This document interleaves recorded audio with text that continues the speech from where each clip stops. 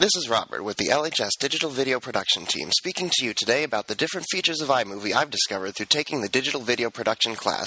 If you don't know how to utilize your editing software, you won't be able to edit well. I had used iMovie for a while before partaking in the course, but there are many features I never knew existed that have helped me greatly in my video making.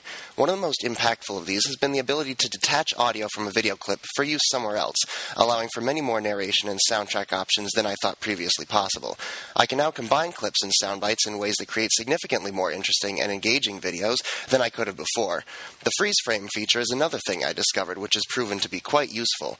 Now, instead of drastically slowing down footage and copy-pasting it repeatedly to achieve a still shot, I simply click a button and get the shot I want.